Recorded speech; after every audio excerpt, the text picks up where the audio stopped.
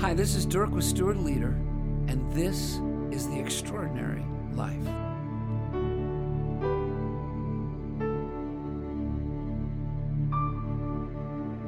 A couple days near Christmas last year, my friend Jacob asked me to meet with him at one of our favorite coffee shops. He seemed kind of adamant about our meeting, so I wondered if something was wrong. When I got to our table, he had a box there and slid it across to me. I had no idea what was in the box, but as I opened it, oh my goodness, I was so surprised and so happy. Jacob gave me a Black Fedora hat as a Christmas present. It was perfect. Now, he wears hats all the time, and I had told him that he was kind of my hat hero, and when I grew up, that I wanted to be like him.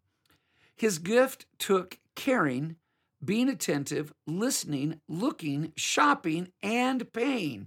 It was a total act of kindness and generosity. And it is an iconic gift because I wear it often, and I always think about Jacob as I put it on. Now, Paul writes about this kind of generosity to the Corinthians. He says this, "And whoever sows generously will also reap generously." Now, a person could spend a full year in 2 Corinthians 8 and 9 and still be caught up in the mystery and the joy of God-centered generosity. Jacob lived out these truths that Paul talks about here. As I opened the box, he was as excited as I was. And we still talk about how great that hat is when we meet. Now, how do the opening story and Paul's words encourage you today?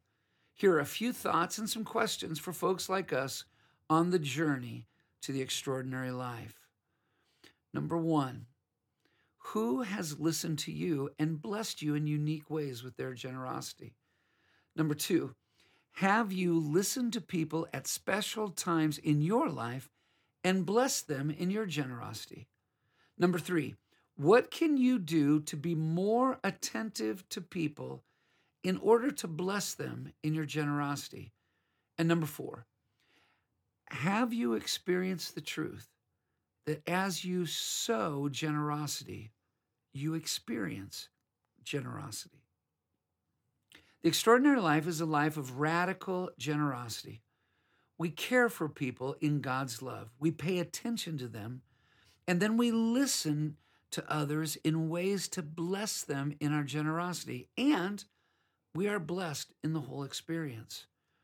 Generosity just brings a super fulfilling joy to God's great adventure for our lives. It is in the giving that we demonstrate our care and our love for people. It is an amazing joy to experience the personal happiness of others as they receive our gifts of generosity. God is attentive to us, and God hears us. He listens to us and generously blesses us in the ways that perfectly connect to our lives. So, as you consider a life of radical generosity today, a great place to start can be the Steward's Prayer. Lord, what do you want me to do today with all you have trusted me with to honor you and to advance your kingdom? God bless you today as you live the extraordinary life. And remember, with God and with each other,